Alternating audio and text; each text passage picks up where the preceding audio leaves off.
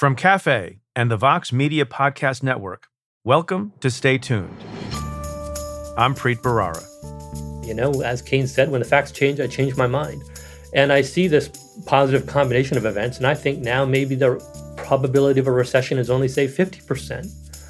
But why isn't it lower? That's Greg Ip.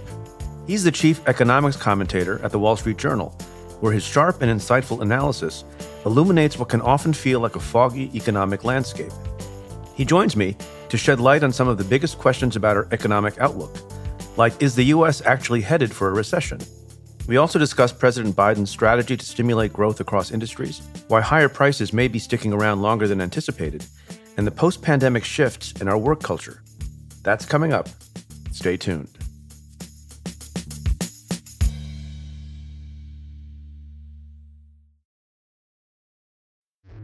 Support for this podcast comes from Planned Parenthood.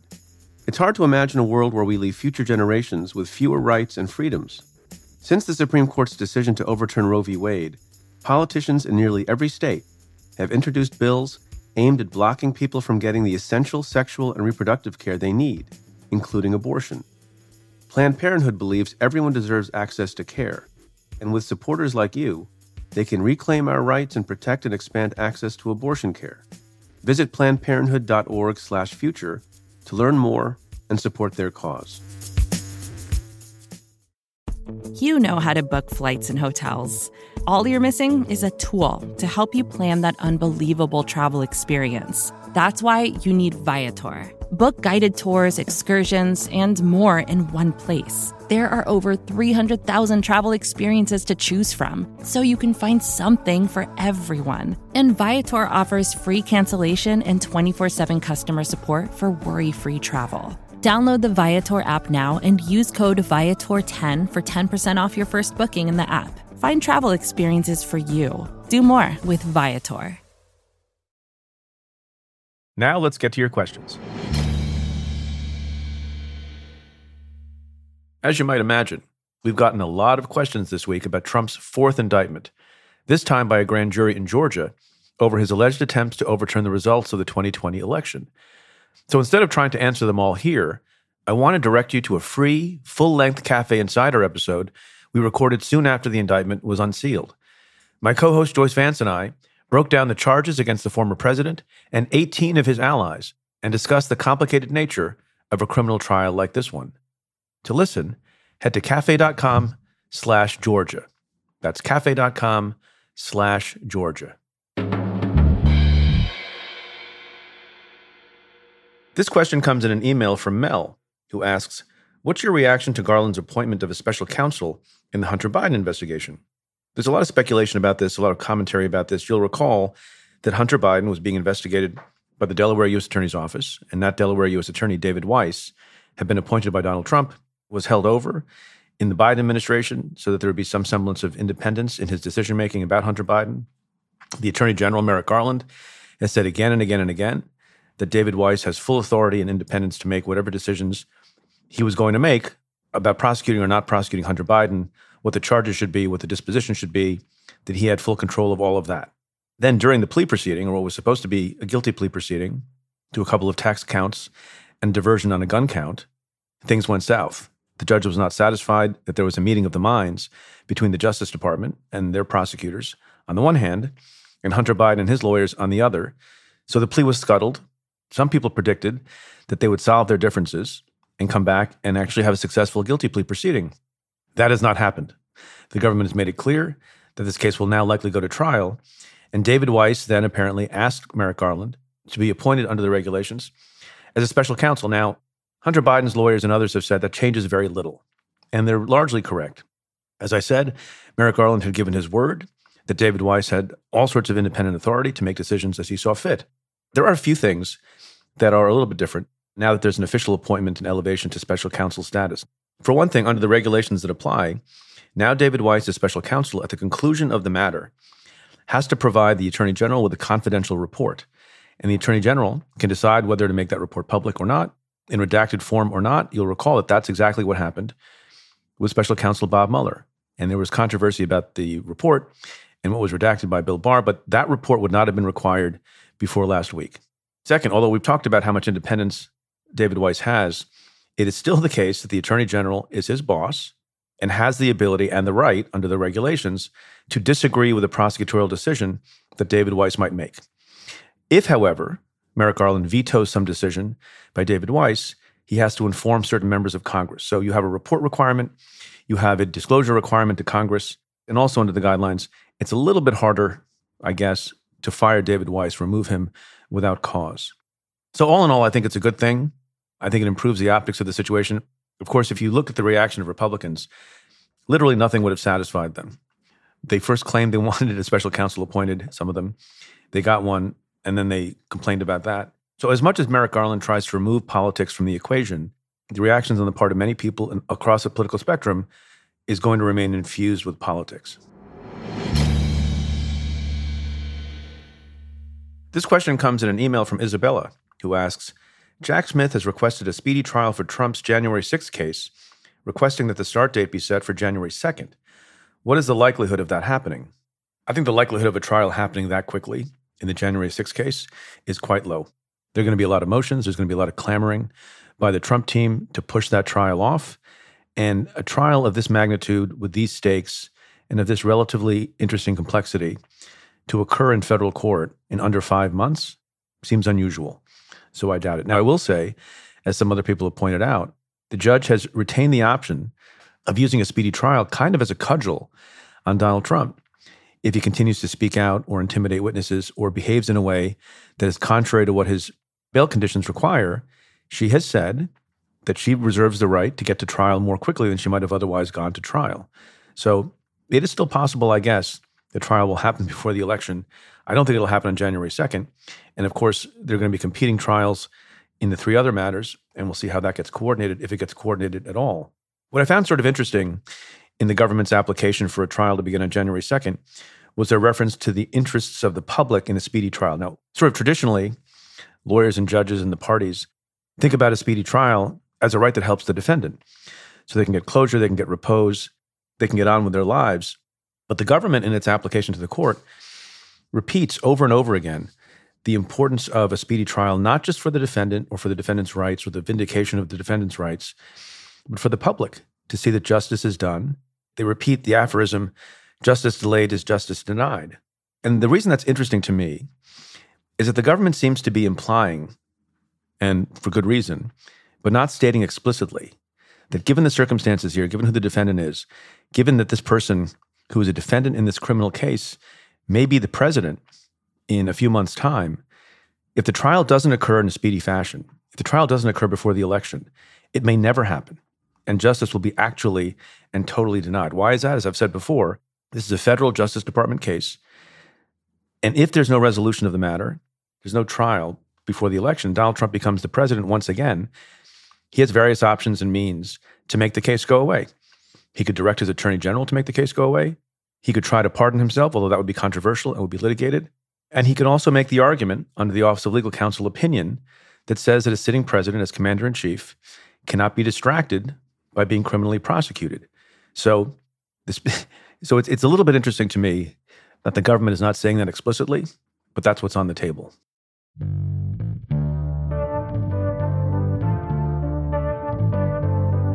I'll be right back with my conversation with Greg Ib.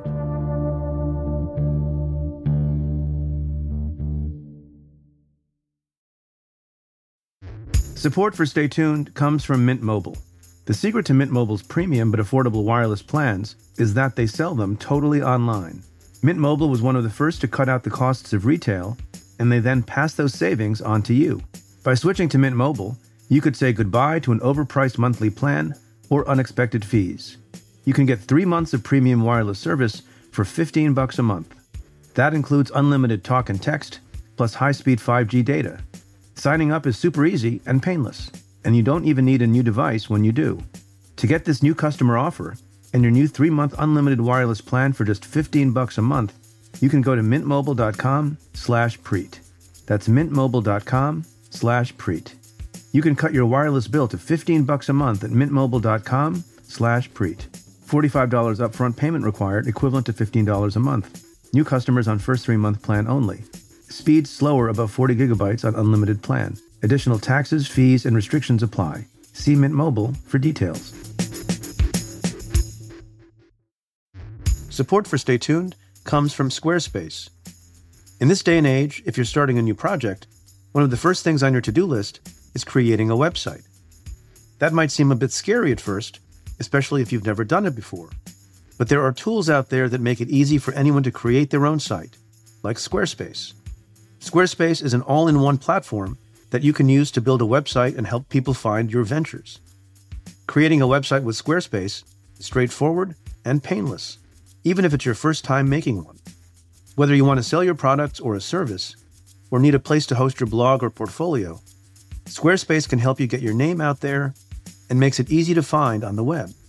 They have plenty of tools to help make your first website look pretty great too, all while customizing it to fit your particular needs.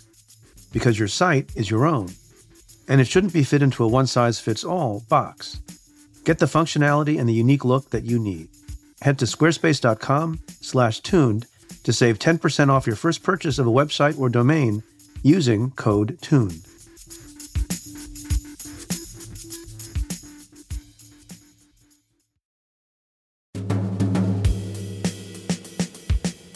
Has the economy finally turned a corner? Does less inflation mean we're headed in the right direction? My guest, Greg Ip, has been reporting on and deciphering economic issues for decades.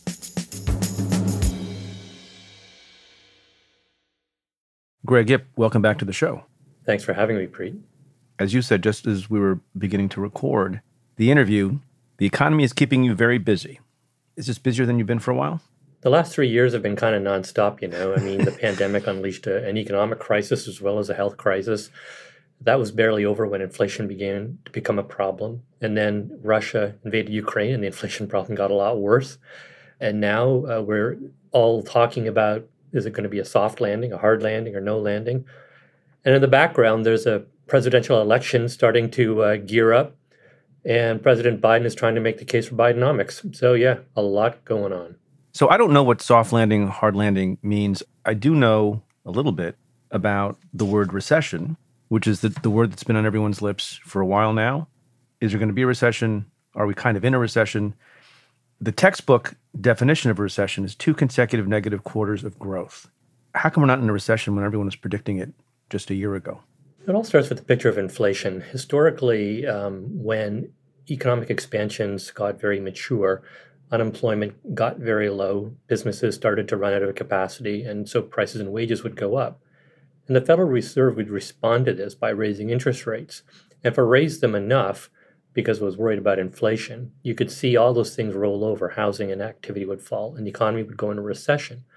And so a lot of the prospects of going to recession now are really based on how successful the Fed is in getting inflation down without having to raise rates to such a level that causes that sort of a recession. And stepping back for a moment, inflation got as high as 9% a year ago, and it's now down to 3%. So when we were at 9%, it was hard to envision getting it down to 2%, which is the Fed's target, without really having to do a lot of damage to the economy.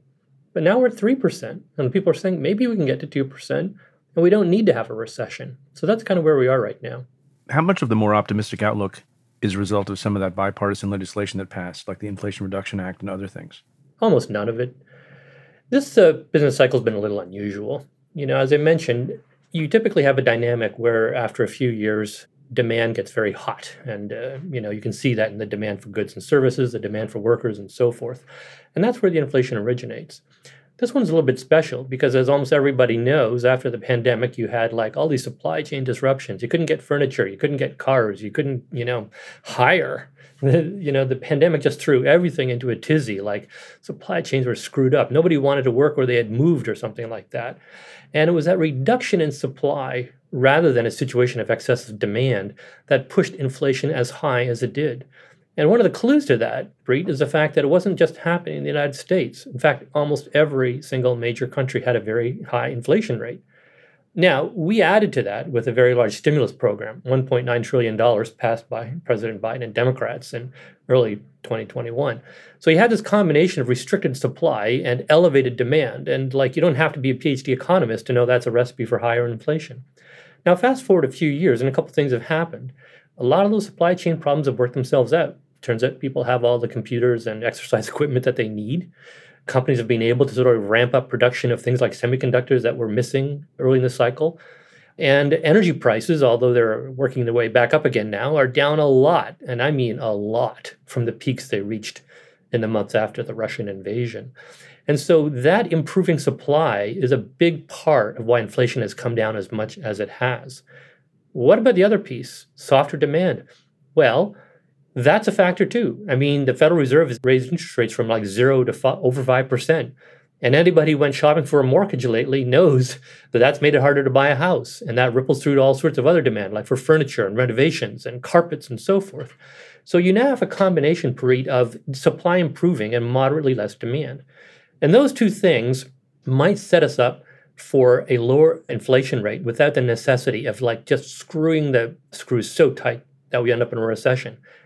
Did President Biden's legislation help? Well, he had this Inflation Reduction Act, but it didn't really do much to reduce inflation. Right there in the title. It's in the title. Right. What do you mean? It was a brilliant piece of political marketing. There wasn't really much inflation reduction going on in that act, to be honest. The most important parts of that act actually spent money. They didn't save money. They were about spending money on electric vehicles, spending money on renewable energy, and so forth. And you might have a view that that's really important, that we need to be at the forefront of those technologies. Climate change is important. But that's not how you reduce inflation, by spending more money on that sort of stuff. The stuff that was supposed to reduce inflation was essentially getting the IRS to crack down on rich people and collect more taxes. That part's barely gotten started. So no, the president's legislation has done nothing to actually assist with the situation. There was, of course, as you probably know, a debt ceiling sort of showdown between Republicans and Biden a few months ago, and they did hammer out a deal. But that deal still has not been consummated. We're still waiting for Congress to come up with the actual spending bills that fill out that deal. And even assuming they stick to the parameters of that deal, the reduction in spending is very, very tiny. You asked at the outset the question, will we have a soft landing or a hard landing? What would constitute a hard landing and what would constitute a soft landing, and which do you predict? So let's actually suggest there are three possibilities. So a hard landing is we get inflation down, but it takes a recession to do it. A soft landing is we get inflation down, but it didn't take a recession to do it. No landing is we don't get inflation down at all. So how do I feel about all those three possibilities? Well, I'd say that if you'd asked me this question 4 or 5 months ago, I would have said the probability of a hard landing was about 70%. I just wasn't seeing inflation making much progress from the 4 to 5% level down to 2%. But today, we have made progress. And it's happened with the unemployment rate still staying very low, at around 3.5%. So listen, I'm not immune to the data. As Keynes said, when the facts change, I change my mind. And I see this positive combination of events. And I think now maybe the probability of a recession is only, say, 50%. But why isn't it lower? Why don't I feel that it ought to be 0? Well, that's because we still have this hard core of inflation of about 3 or 4%. We call it the last mile. How do we get from that last 3 or 4% down to 2%? And when I look at the very tight labor market, I look at UPS handing out 30% pay increases to its workers to avoid a strike. I see an economy that still seems to be kind of stuck in a mode of thinking that inflation is here to stay. And the Federal Reserve will not be happy with that. And unfortunately, that tilts the odds towards the Fed keeping interest rates as high as they are now and possibly even higher, and eventually weakening the economy enough to produce something that looks like a recession. Can you explain to people what the magic of 2% inflation is? Why 2%? In the 70s and the 80s, when inflation was quite high, in double digits, we knew we wanted inflation to be lower, but we didn't have a strong view of just how low it should be. Now, if you're a purist, you say the only good inflation rate is a zero inflation rate. Money should not lose its value over time. But a lot of folks said, well, there's a problem with zero. For one thing, with zero, a little bit of inflation actually adds a little bit of grease to the wheels of the labor market. Let's say you're an employer. Times are tough. You need to cut back on your labor costs. You can lay people off or you can cut their pay. But if you're raising your prices 2% a year, you can just freeze pay, and that's like a real pay cut of 2%. And so it turns out that having a little bit of inflation actually lubricates the gears of the labor market. So people were of a view that a modestly positive inflation rate, say 2%, would be good. The other reason you don't want a zero inflation rate is that the way the Federal Reserve stimulates the economy when it's in recession is by lowering the cost of borrowing below the inflation rate so that you actually achieve a negative real interest rate. You can't really do that if the inflation rate is zero because that would require negative interest rates, which are almost impossible. So those are two good reasons why you wanted a small positive inflation rate, and people arrived at the number 2. And in 2012, the Federal Reserve formalized this and said, our objective is 2% inflation. Now, since then, you've heard people say, well, why not 3%? There's no empirical evidence that tells us an economy does a lot worse with 3% inflation. Well, I'd say the main reason is habit. Now that everybody's used to 2%, you don't really want to go around and, monkeying around with expectations right in the middle of that, because the fear is if we decide to raise the target to 3%, people will say, well, wait a minute. If you just raise it to 3%, maybe next year you'll raise it to 4% and then to 5%. And then you've kind of completely lost the public and psychology becomes completely unmoored like in the 70s. You say, and you're brave enough to put a percentage on it, that there's a 50% chance of a recession still. The S&P 500, I believe, is up about 18% so far this year. What's the consensus on Wall Street about a recession? Well, the very fact that the S&P is up 18% tells me that the consensus on Wall Street is that there won't be a recession, because that is not the type of behavior you see on the market before a recession. Now, a couple of caveats. A lot of that increase is just 5 or 6 stocks. Some of it's excitement about artificial intelligence. And it's hard to sort of relate that to what's going on in the real economy.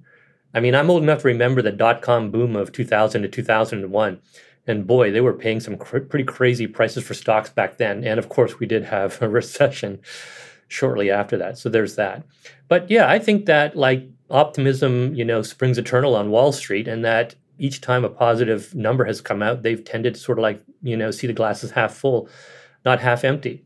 But listen, that's real people with real money on the line. And I'd say that's one of the reasons I'm hesitant to be so confident that there actually will be a recession. The other market that you want to watch is the bond market, where long-term interest rates are set. And there you see also a significant degree of optimism, with the long-term 10-year bond yield only at 4%, and investors expecting inflation to return to 2% in a few years' time.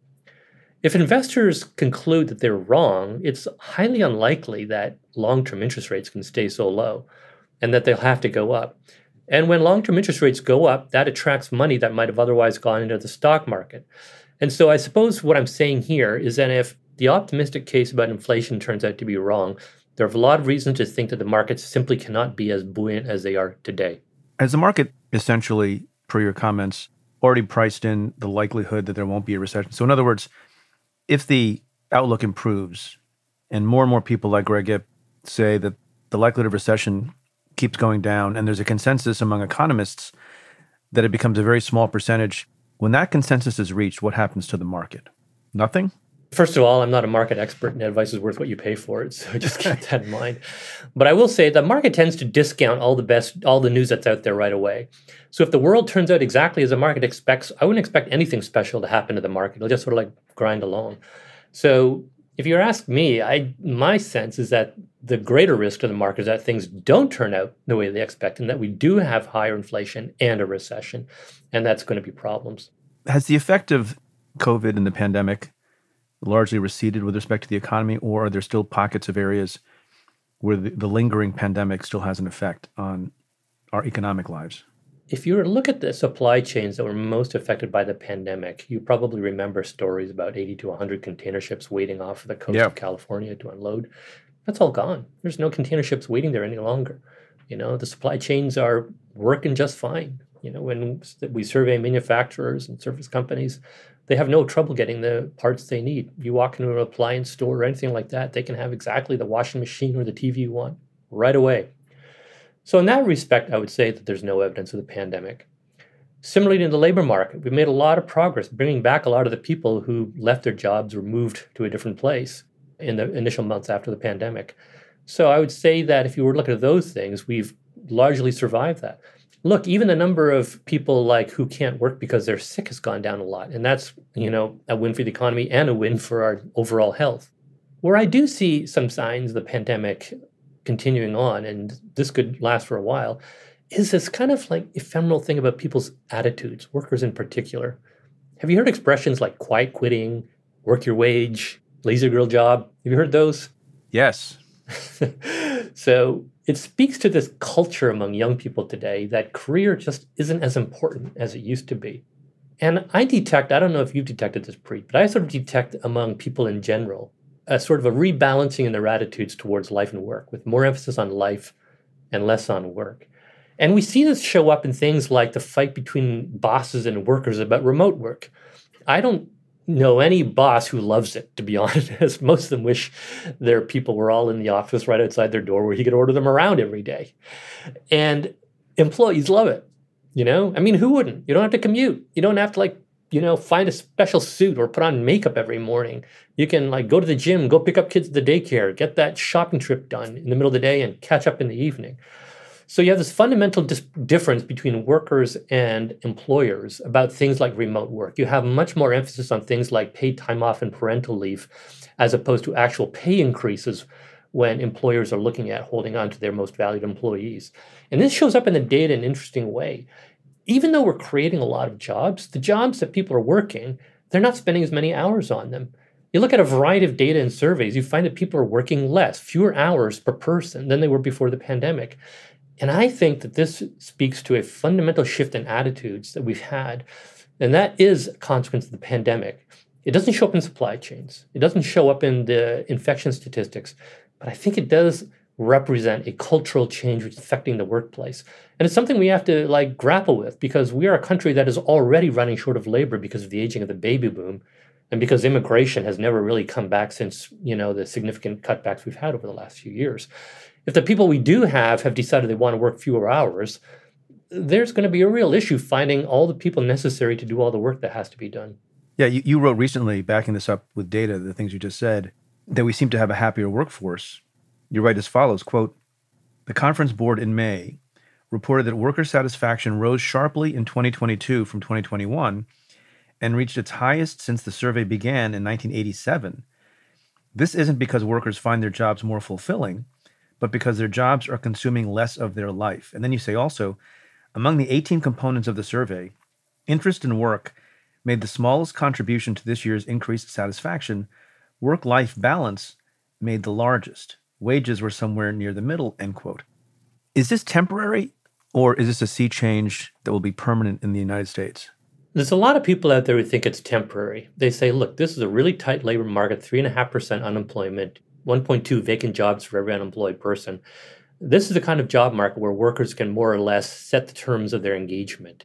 The bargaining power is all on the side of the workers. And you see that in things like the UPS labor settlement or the settlement of the railroads and so forth.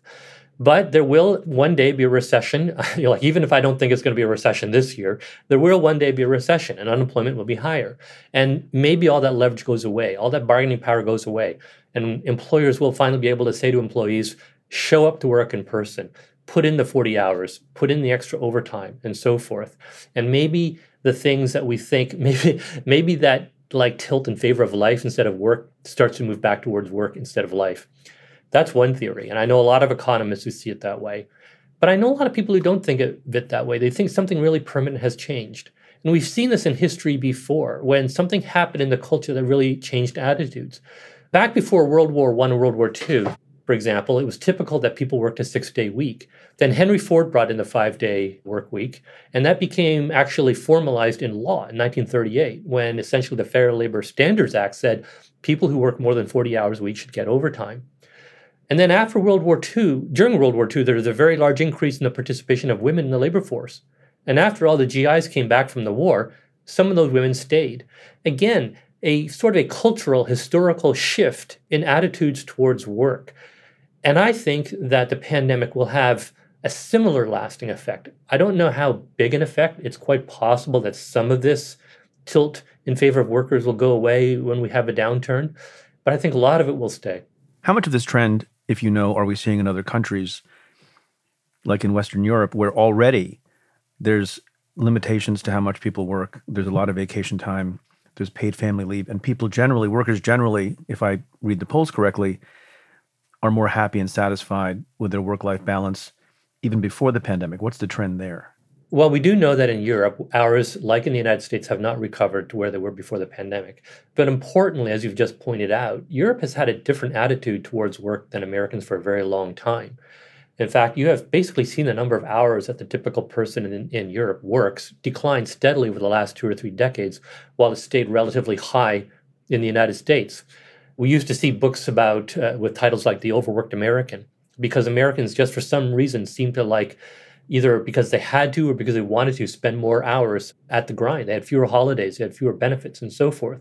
So I suppose one way of interpreting what's been going on, Preet, is that you could say this is a bit of a Europeanization of the American worker. Are we at European levels? Not by a long shot.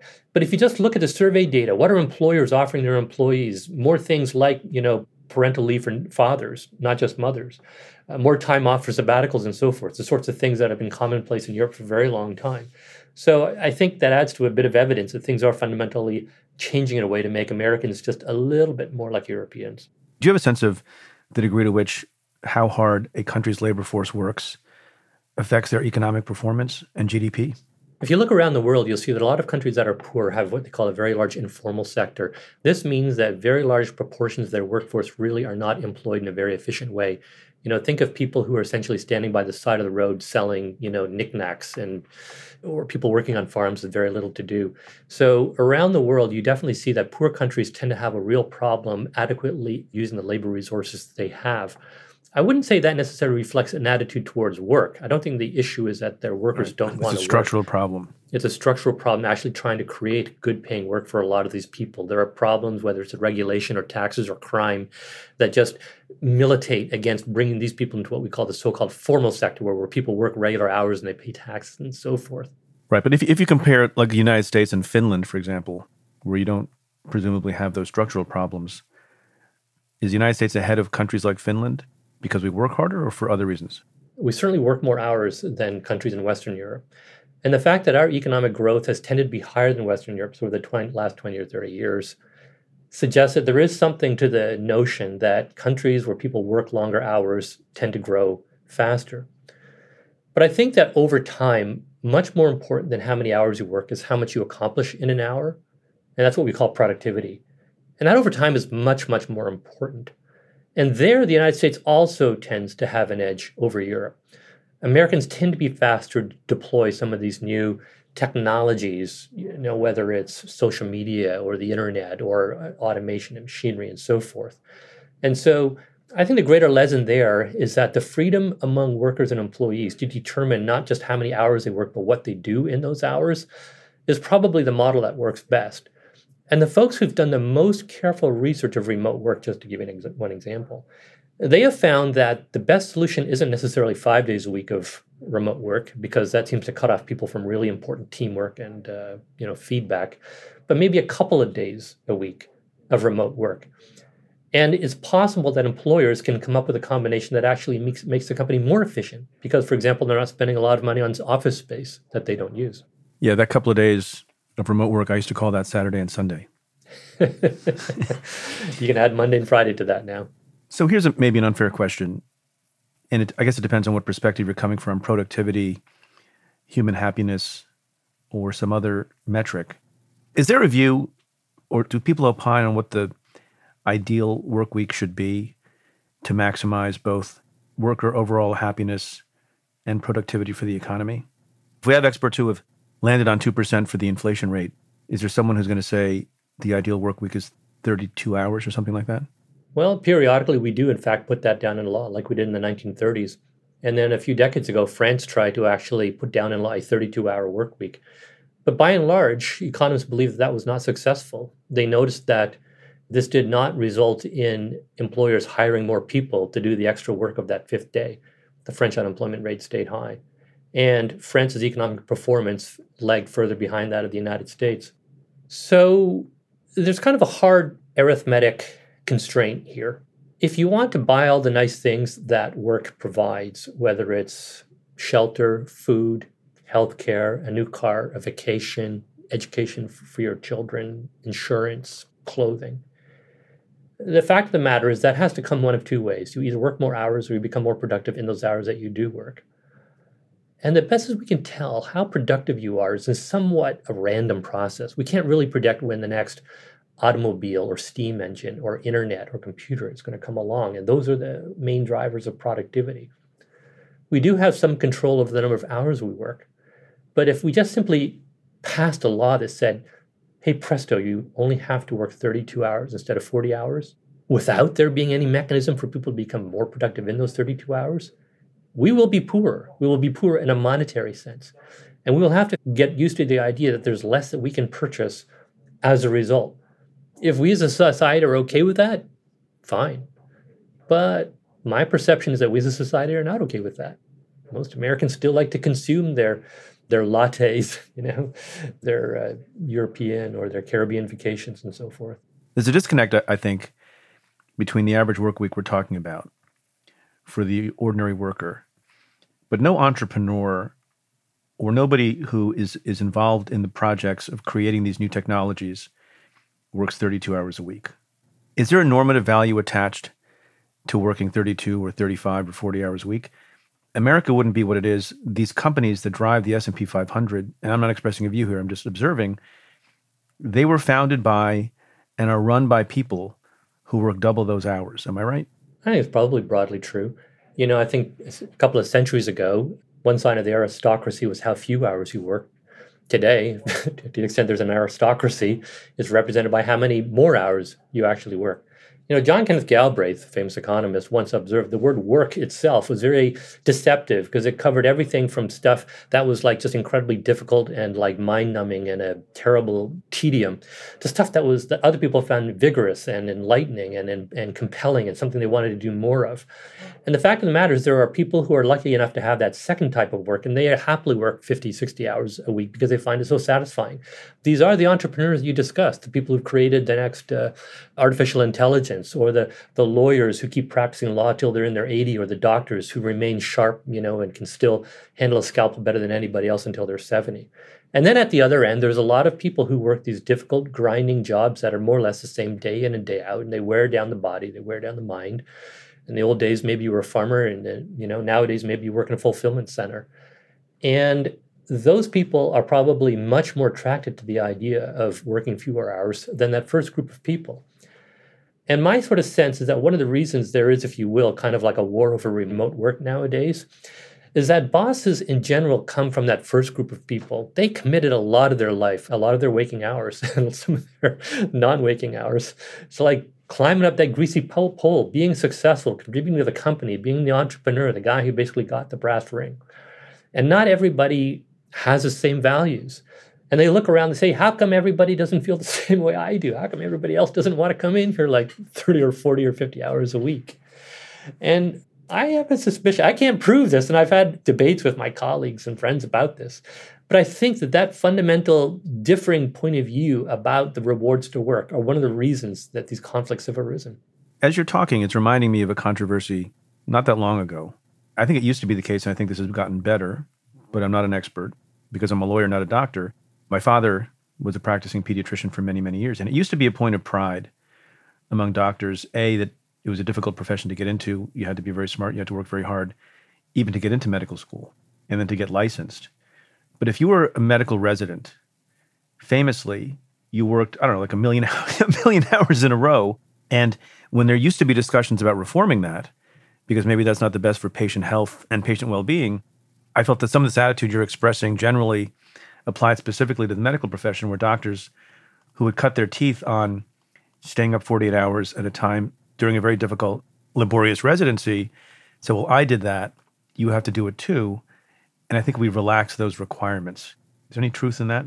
I just don't know the details about what's happened in the medical field very well. Certainly one of the discussions you have across many professions, and I know that medicine is one of them, is that in particular, as you've seen the proportion of women in those professions rise, I think among newly graduating doctors, they might be more than 50%, certainly in some fields like pediatrics and family medicine. And it's often the case that women bring a different set of priorities. So they will often have much greater competing demands on their time from non-work needs, such as child raising. And so their arrival into, the front ranks of many professions has also forced those professions to alter their attitudes towards how many hours can we expect people to work and what represents an optimal work-life balance. And I think that probably most people who work in these fields have sort of seen that evolve over time. I suspect most of them also think it's been a good thing. that, the old saying, nobody ever on his deathbed said, I wish I had spent more hours at the office. If people can come to that realization before they're actually on their deathbeds, that's probably a good thing. Yeah. I'll be right back with Greg Ip after this.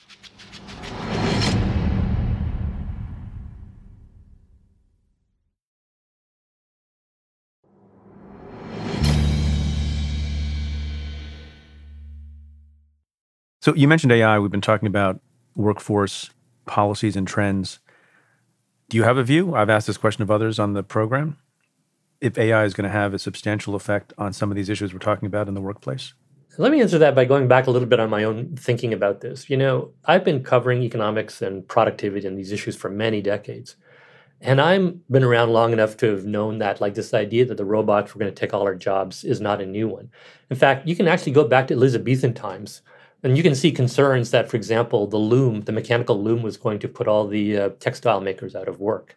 John Maynard Keynes in the 1920s speculated that automation would create so much leisure time, make so much work unnecessary, that the big challenge would be finding what to do with all of our leisure time. We know that didn't happen.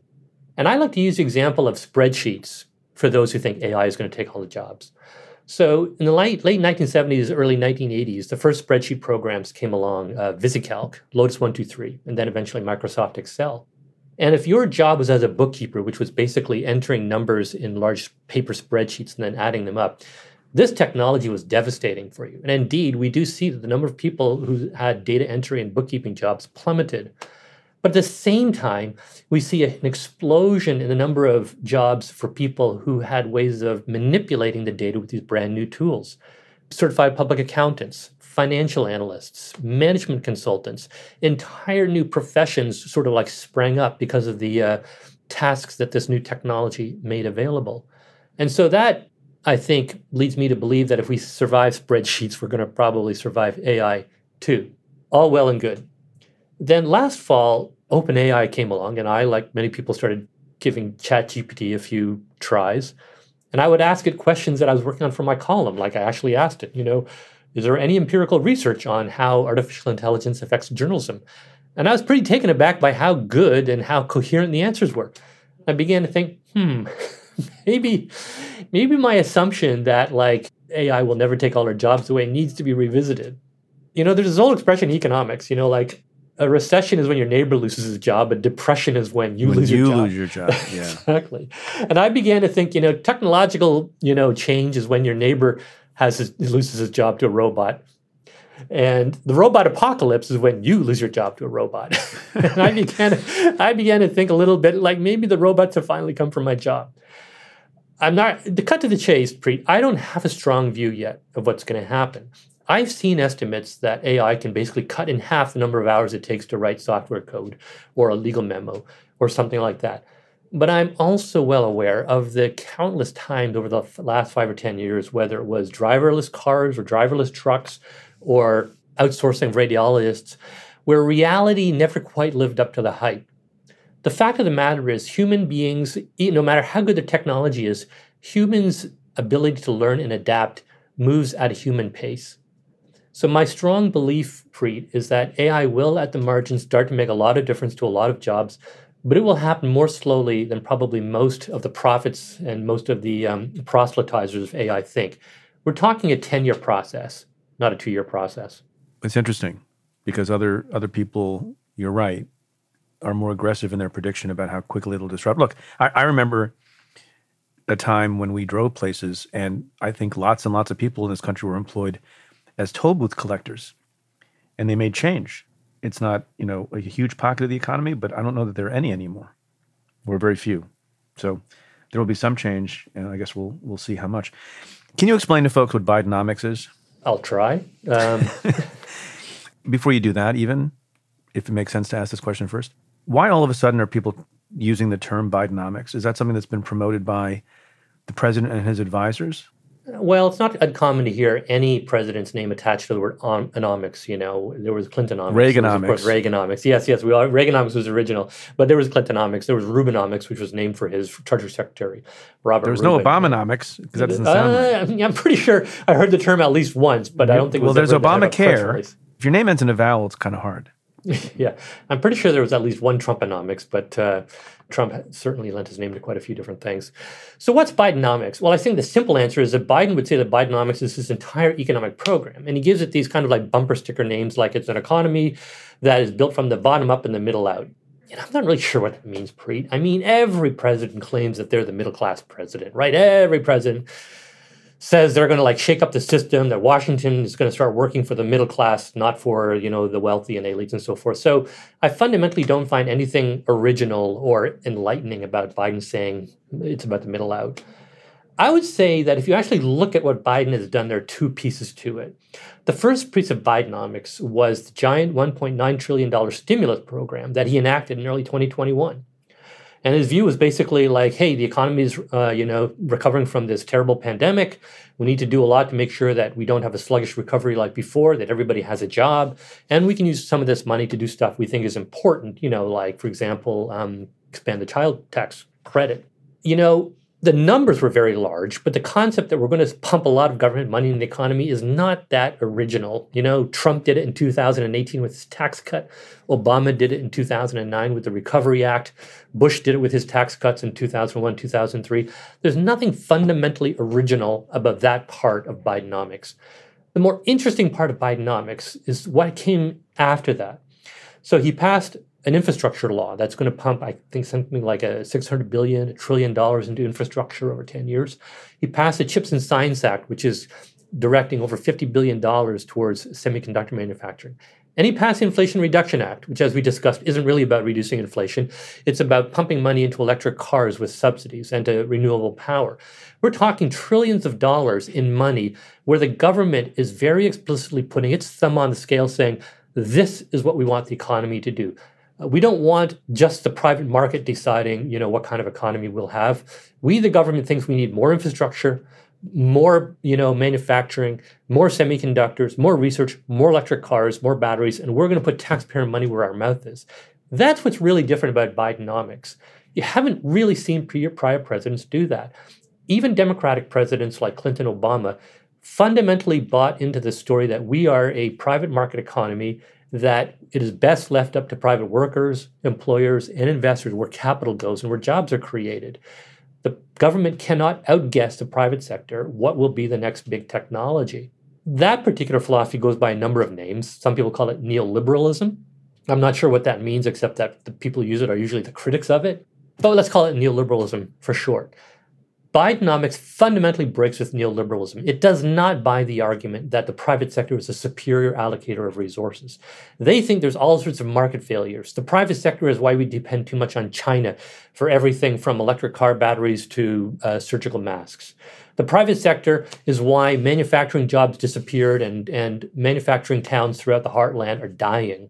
The private sector is why we have a climate crisis and other environmental issues.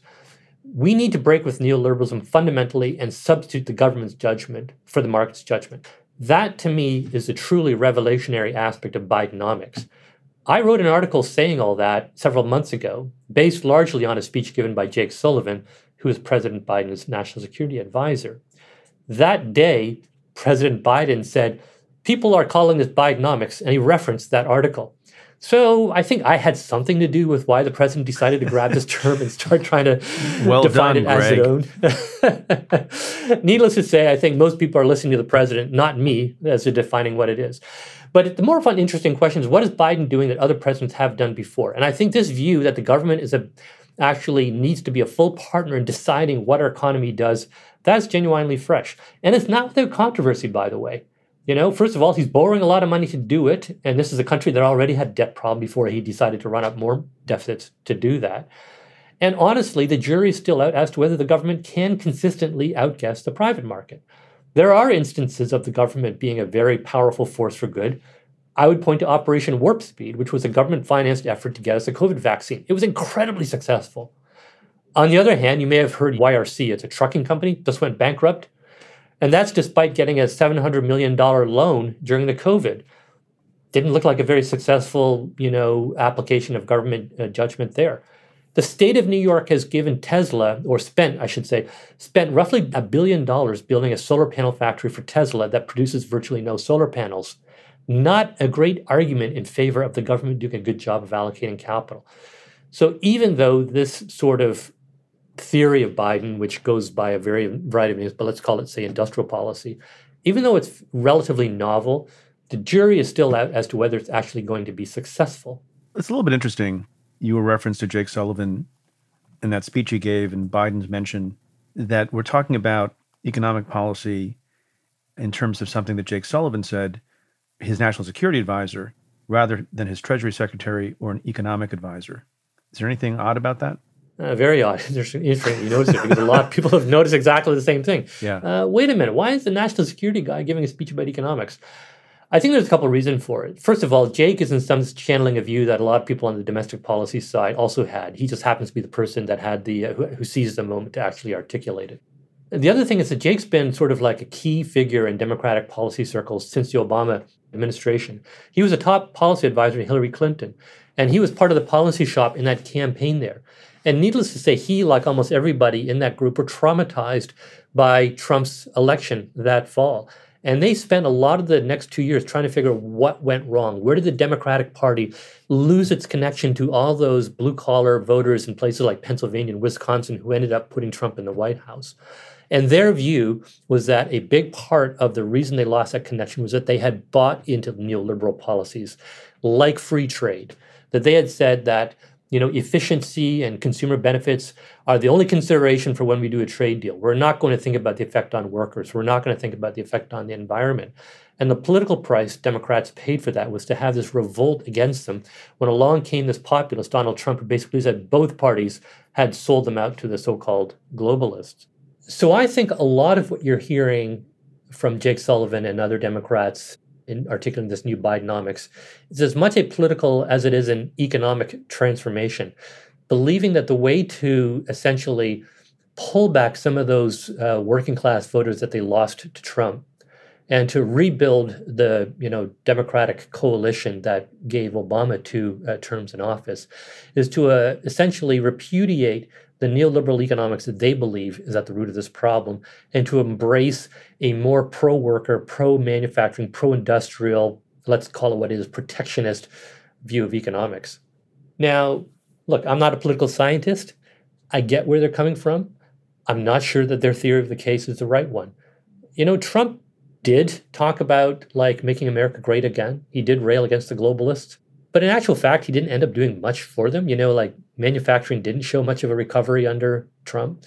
There isn't much evidence that his trade war with China brought any jobs back to the United States. And you might want to ask somebody else's question, but I don't perceive that his message about manufacturing is what got him the nomination in the Republican primary race, or for that matter, the White House, as opposed to, for example, some very strident rhetoric about immigrants. Nowadays, here we are, 2023, I don't perceive that the fate of the manufacturing worker is the main thing that's governing who's going to win the primary in the Republican Party. I see a lot of discussion of cultural issues. I don't see a lot of discussion of some of this stuff that Jake Sullivan is talking about. So whether he has the economic diagnosis correct, I'm not sure about it, but I understand the story. I'm not sure about the political diagnosis.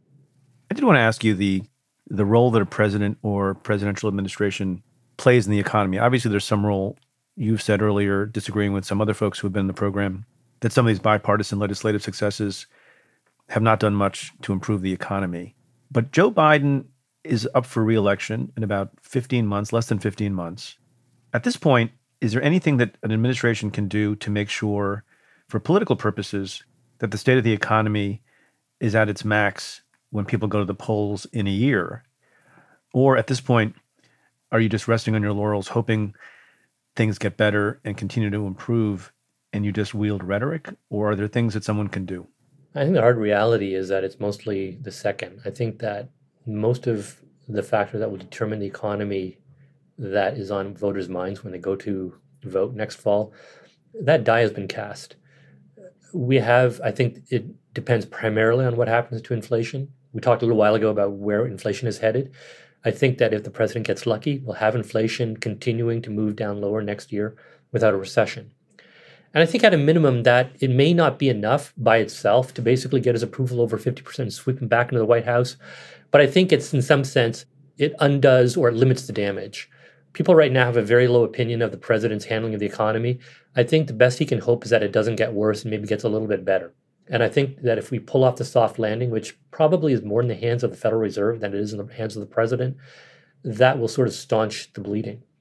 You know, the stuff about factories, all the factories that are being built to build semiconductors or to make electric vehicle batteries, those are great ribbon cutting ceremonies. They give the president a chance to go out there and talk and connect with his, base, which is blue collar workers and so forth.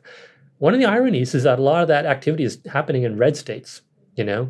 The factory in Tennessee, the factory in Alabama, they're not probably going to deliver those states to the president in 2024. But look, it gives him something to talk about. And let's assume that he is reelected. I think it forms an interesting basis for his second term. Jared Bernstein, who's the chief economist on the Council of Economic Advisors for the president, the way he put it to me is this is the long game. When you try to reshape the nature of investment in the country, we know that investment almost by definition is something that takes a while to pay off. So for the president, that manufacturing side to Bidenomics is the long game. The short game, the one that determines whether he gets reelected, that was the Recovery Act in 2021. To a certain extent, it was a lot of the steps he took to try and respond to the disruptions caused by the pandemic and by the Russian invasion of Ukraine. There might be little things he could do on that front, whether it's, how he manages the Strategic Petroleum Reserve. But there isn't a lot he can do about the inflation picture right now, except to sit back and wait and hope for the best. Yeah, so I hear people say, and I think Joe Biden has said, look, inflation is coming down. It's down to 3%, not the ideal 2% that we've been discussing. Tell me if I'm doing the math correctly. So if you have inflation at 10% for a year, right, and your groceries cost $100 at the beginning of that year, and then the 10% inflation arrives, at the end of that year, your groceries are now $110. That's significantly more, right? That's right. Even if the following year, inflation goes back down to 3%, your groceries are still 110 plus some more at a lower rate of inflation. You're still kind of screwed. And that's why you're not crediting the president or anyone else with the 10% going down to 3% because you're still paying a lot more. Is that right? Yeah, that's exactly right. And honestly, I think that's a lot of why the public hasn't yet fully given the president credit for the decline in inflation that we've seen. Because they're not feeling it, because they're still hosed. Exactly. And, this is where economists aren't like normal people, right? Economists are obsessed with rates of change. And inflation is a rate of change. It's a rate of change in prices. Hey, the rate of change was 10%. Now it's 3%. Isn't that great? Yeah. But we're still stuck. Still stuck. Exactly. Yeah. Ordinary people don't look at rates of change. They look at the price they're actually paying. And they say, I don't care that the price of groceries is only going up 3%. I'm still paying $110 when I was paying $100. When are you going to get back down to $100, Mr. Economist? And Mr. that's President? never happening. It's never happening. The groceries are 110. And they're still going up more. And as you point out, consumers and citizens want to know when it's going to go back to the 100, and that never, ever happens. That's right. It's never going back to $100. Right. It takes, have we ever had, would it be called negative inflation or deflation? Well, actually, that's interesting that you should ask, because over the last 30, 40 years, the closest analogy we had was when we would periodically have these spikes in the price of oil, which would then flow through to gasoline. Think of the first and second Gulf Wars, for example, right? And in those cases, they actually did go back down. They did go back down, yeah. Exactly. Gasoline would go from like $2.50 to $4, but then it would go back to $2.50. So people sort of expected this reversion to mean. And maybe that's what they had in mind in this latest model, And in fact, gasoline that did go up to $5 did come back down below $4.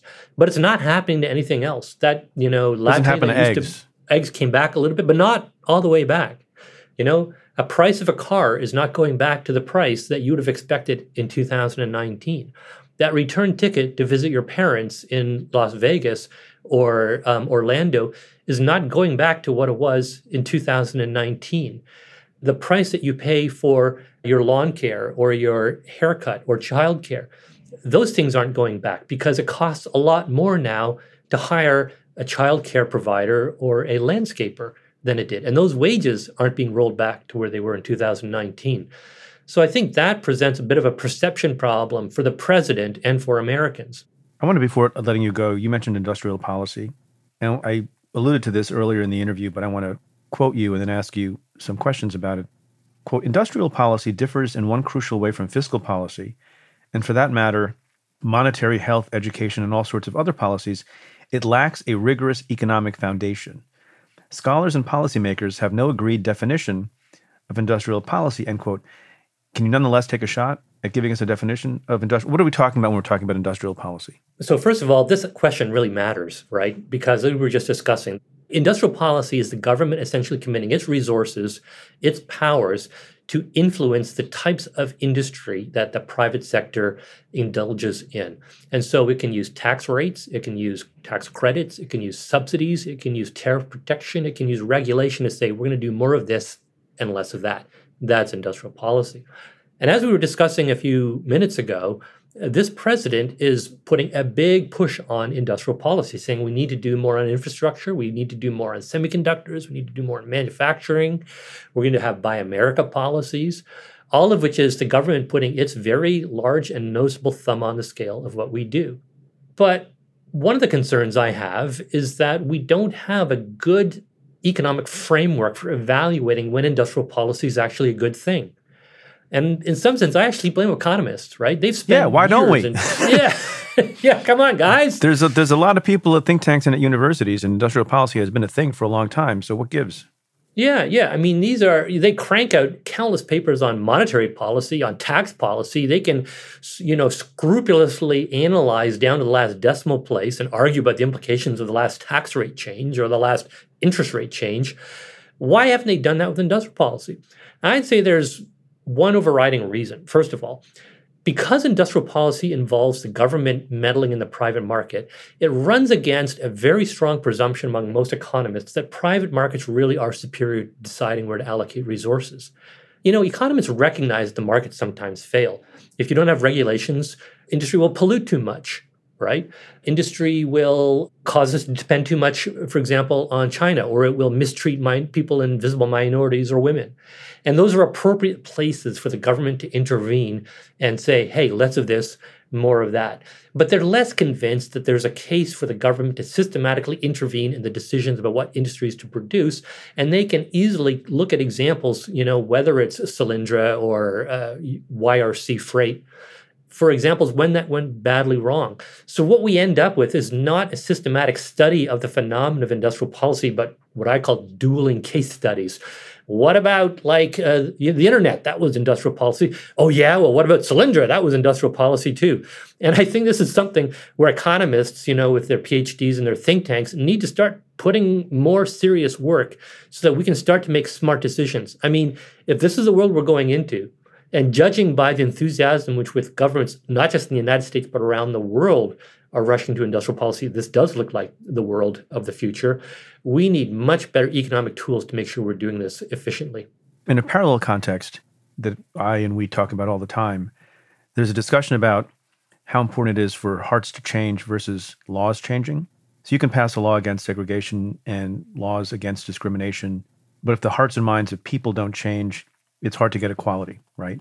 Although the laws have some effect on that. And in a totally different context, I'm wondering, on the issue of sustainable or renewable energy, there was this, what I thought was a quite optimistic article in the New York Times this past weekend about how, not necessarily because of regulation, or maybe in part because of it, but because of economic incentives and profit-making motives, there has been a continuing and substantial shift that will further deepen going forward in investments in renewable energy versus fossil fuels.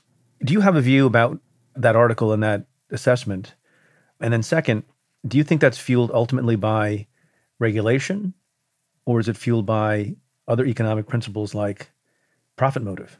So I think it's a little bit of both. So let's sort of step back big picture. What's the solution to getting to a net zero economy? It's to come up with technologies that generate renewable electricity or carbon-free electricity that don't cost more and hopefully cost less than the power that we get from fossil fuels.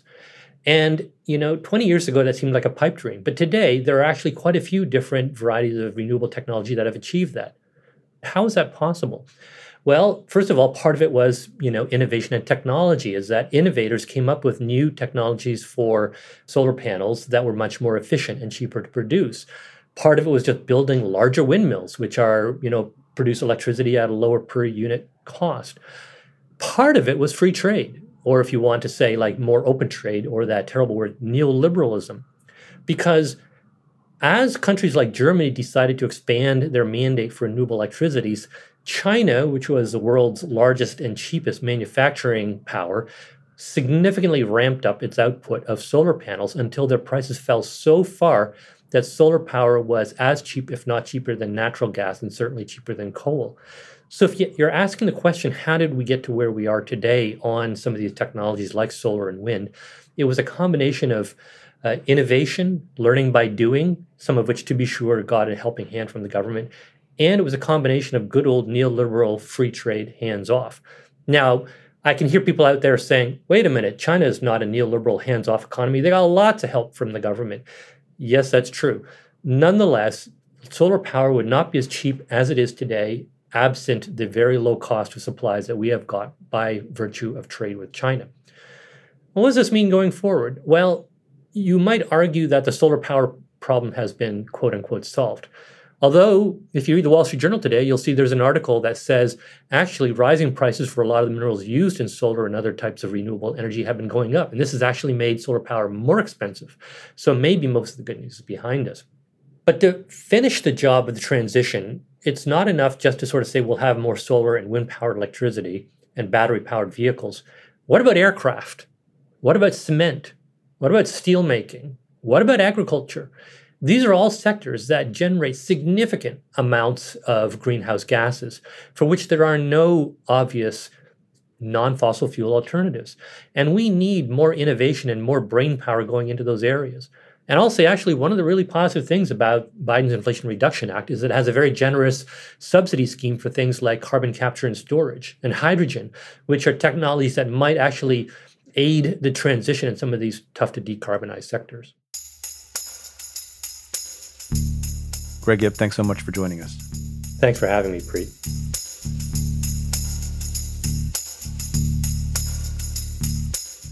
My conversation with Greg Ip continues for members of the Cafe Insider community. And the bonus for insiders, we discuss ways to improve economic literacy. I often like to say that the most important thing that economists bring to the table is something that does not require a PhD. It's as simple as this. It's the ability to count. To try out the membership for just $1 for a month, head to cafe.com/insider. Again, that's cafe.com/insider.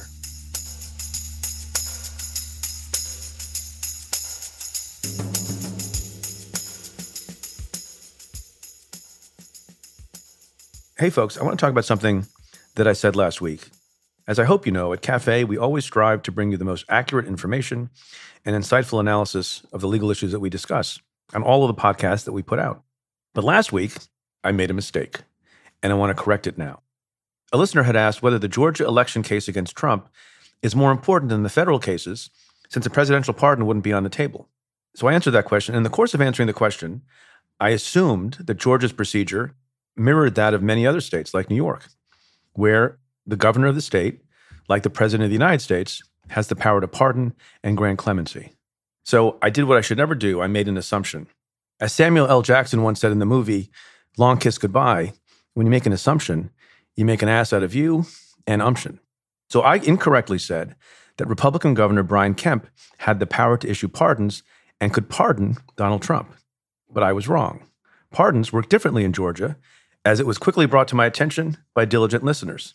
The state of Georgia actually has a board of pardons and paroles that determine who may receive a pardon. The board members are appointed by the governor to serve 7-year terms. And pardons for most offenses can only be granted once the individuals have completed their sentences and waited 5 years after their release. The board does, however, have the discretion to pardon individuals sentenced to death or to serve life in prison. The system was designed to insulate those responsible for executive pardons from political influence. It's a pretty good idea. So thank you to our attentive listeners who alerted us to my mistake. I'm glad we had the opportunity to correct it and to learn something new in the process.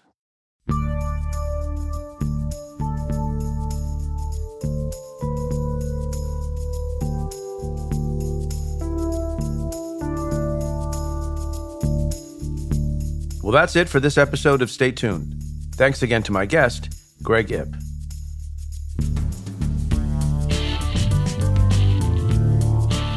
If you like what we do, rate and review the show on Apple Podcasts or wherever you listen. Every positive review helps new listeners find the show. Send me your questions about news, politics, and justice.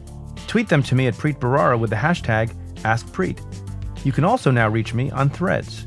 Or you can call and leave me a message at 669-247-7338. That's 669-24-PREET. Or you can send an email to letters@cafe.com. Stay Tuned is presented by Cafe and the Vox Media Podcast Network. The executive producer is Tamara Sepper. The technical director is David Tadashore. The senior producers are Adam Waller and Matthew Billy. And the Cafe team is Noah Ozalai, David Kurlander, Nat Weiner, Jake Kaplan, Namita Shah, and Claudia Hernandez. Our music is by Andrew Dost. I'm your host, Preet Bharara. Stay tuned.